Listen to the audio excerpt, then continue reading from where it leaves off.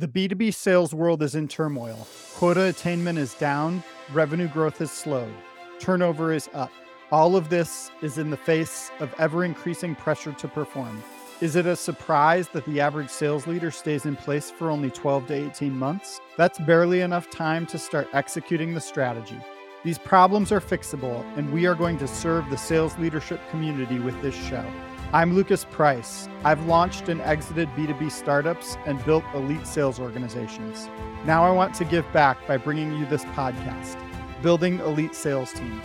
It will be full of actionable best practices to help you excel as a sales leader. We're going to burn the churn. Let's get back to winning. Building elite sales teams is on. There's a phrase in customer success and customer support that prospects often talk about, and that is, when I'm looking at service and support, I want a single throat to choke. And in that context, that makes a lot of sense. You want to be dealing with one person that can resolve your issues. But when you flip that principle around to the other side, if you're in B2B sales and you're in hiring, and you as the sales leader are the single throat to choke when it comes to hiring, that can lead to a lot of bad outcomes. And here's what I mean.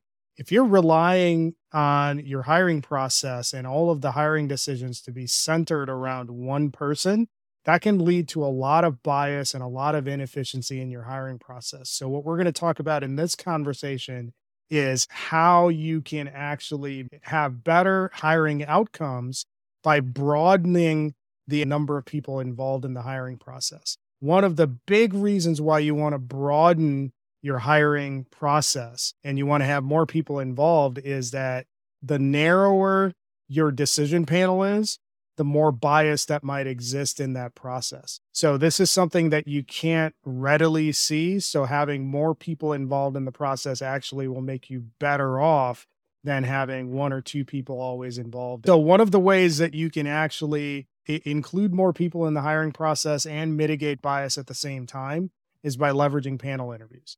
And this helps you make more objective, informed hiring decisions.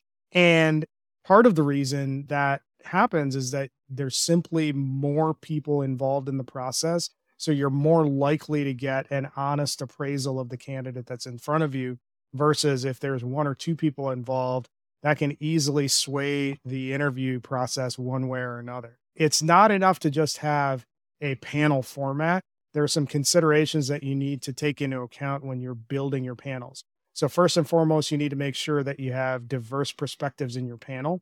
This isn't just about roles on your panel, but it's about experiences and background. So if you're if you're a sales leader and you want to make sure that you're hiring good cultural fits, that culture fit component needs to apply not only to the sales function, but to the broader organization too. So it's not the worst idea in the world to involve somebody in product or sales engineering or ops into the interview process and even include peers because you want to get varying perspectives to balance out individual biases that might exist. Next, what you want to do is make sure that the process is consistent. And we've talked about having structured interview processes previously, but that stays consistent. You want to make sure that every candidate is asked the same set of questions in the same order, and this promotes fairness through the process, especially when you're looking at a function like sales, where the demographics of sales tends to be extremely one-dimensional. You want to make sure that your process is best of breed in terms of embedding fairness through the process and consistency through the process. That's actually going to help you uncover the best candidates. Another reason why panel interviews are critical in the sales hiring process, especially when it comes to mitigating or reducing bias, is that you have in-depth analysis that's baked in. You have different interviewers on the panel who have their own lenses that they're applying the candidate to, and they're picking up on different indications or different cues from the course of the conversation. When you look at all of those observations and you combine them, you're getting a whole person view, and that's going to be immensely useful for you to identify high potential candidates as well as candidates that have a number of red flags that you might have missed. One of the things to keep in mind is that the more people that are involved in the decision-making process, the more likely it is that you're going to get the combination of the best possible hire and the best possible fit for your group.